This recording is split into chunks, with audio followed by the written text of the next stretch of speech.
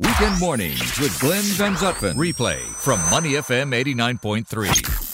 With Neil Humphreys in the studio, let's talk about the Fina Swimming World Cup at the OCBC Aquatic Centre. Now, we had May Schooling on last Saturday talking about Joseph's preparations, how he's doing now that he's back in Singapore, getting ready for the 2020 games and the SEA Games as well. And her big point last week was he's not worried about these smaller, in quotes, smaller meets along the way that we're like the one that we're having right now, the World Cup. His eyes are on the prize, which is the SEA Games and the Olympics.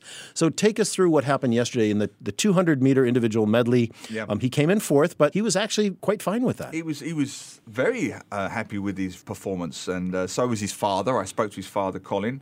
I spoke to May as well last night at the event. Look, I mean, you're right what you were saying. It's building up to Tokyo. It's not really a small event. It's actually quite a big event. But yes, I may have mischaracterized that. In terms of his preparation. Right. It's all about, he makes no secret of it. We know he didn't do particularly well in the recent World Championships. The one in Korea. That's right, by his own standards.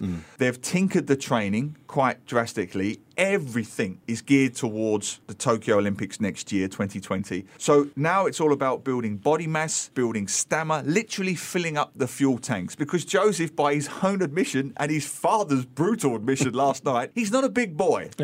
He's not a big boy compared to those other swimmers. And lest we forget, him winning 2016 was a ridiculous fluke anyway. And I don't mean to downplay that, but I mean, it was such a freakish achievement on his part that a smaller, slight swimmer in terms of the butterfly competitors to win anyway was a miraculous achievement on his part. So if he's going to have any chance, he's got to build up the leg power. He said that himself. He's got to build up his muscles so that when he does the 100-meter butterfly, his pet event in Tokyo, it's that final leg, that final kick. He's got to have the speed, the stamina, the reserves of energy to outlast what we cannot underestimate or understress enough, which is or overstress enough, which is he's up against bigger, faster, stronger human beings. This is a genetic fact. And it comes down to tenths or hundredths of a second in many cases. And this is the very interesting thing, Glenn. You know, I was at the event last night. I will say this. Other people said it, but I will categorically say it. There was one reason, really, why, which is no disrespect to the other swimmers there who did quite well, and I'll talk about those in a moment.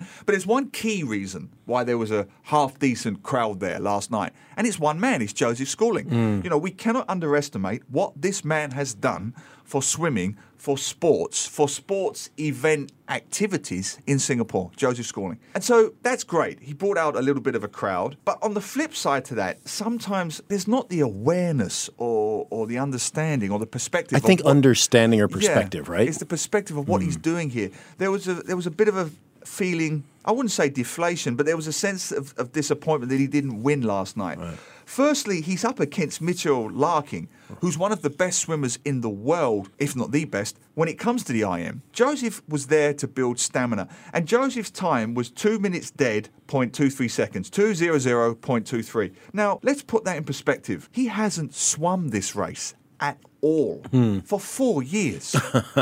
And he was only a fraction off of his personal best. His personal best is 1:59.99. So we're talking 200ths of a second off his personal best which is a SEA Games record of a race he hasn't swum in 4 years and doesn't intend to swim it. He's just doing it to build up his stamina for the Tokyo Games. So it was actually a phenomenal swim, and it was way ahead of where he expected to be. Yeah, Mitch Larkin, by the way, finished that in 1:57.43. So he powered through that. Home. And it's his key event. There was a couple of things. I was talking to Colin Schooling, like a good old Singaporean father. He was, no, Neil, there's a few things he needs to work on. I mean, I'm not going to be disparaging to Joseph and say what they were, but they know that. There's some tweaking. Joseph said himself. But it's all part of the plan, right? There's the turns. He wasn't very happy with his turns in the race. Ironically, it was probably of all of the swim strokes, it was actually his pet event. It was the butterfly where, yes, you see him power through and he caught a couple of guys. But by his very lofty standards. His butterfly, by the Schooling family's standards, wasn't quite where they wanted it to be, ironically. Yeah. But this will come. This is all part of the process. I did not see him after the event, but I read a media report that said that he was quite happy. He was, beaming, smile on his face, like, hey, all's good. I'm right on track. And that was your impression, obviously. He had 2 solid swims. The heat in the morning, always tough because it's an endurance event. It's the 200 IM. So it wasn't a spectacular time, but it was one of the best times. I think it might have been the best time in the heats. But, he's had to do that swim twice. Yeah.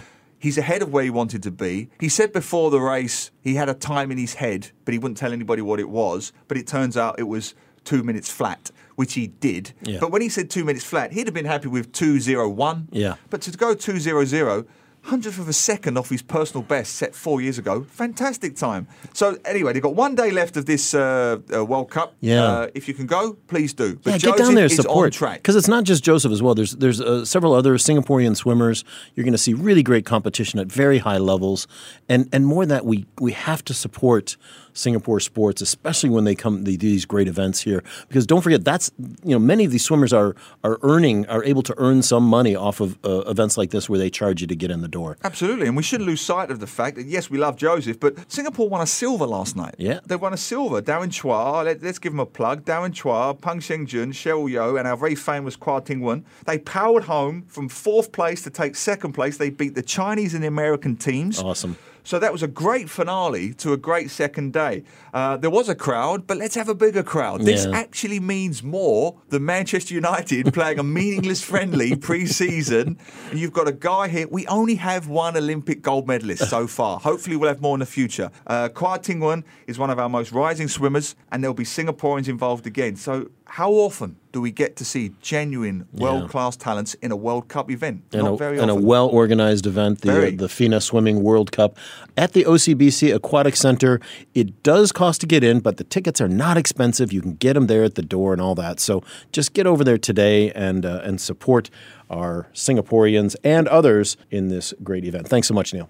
To listen to more great interviews, download our podcasts at moneyfm80.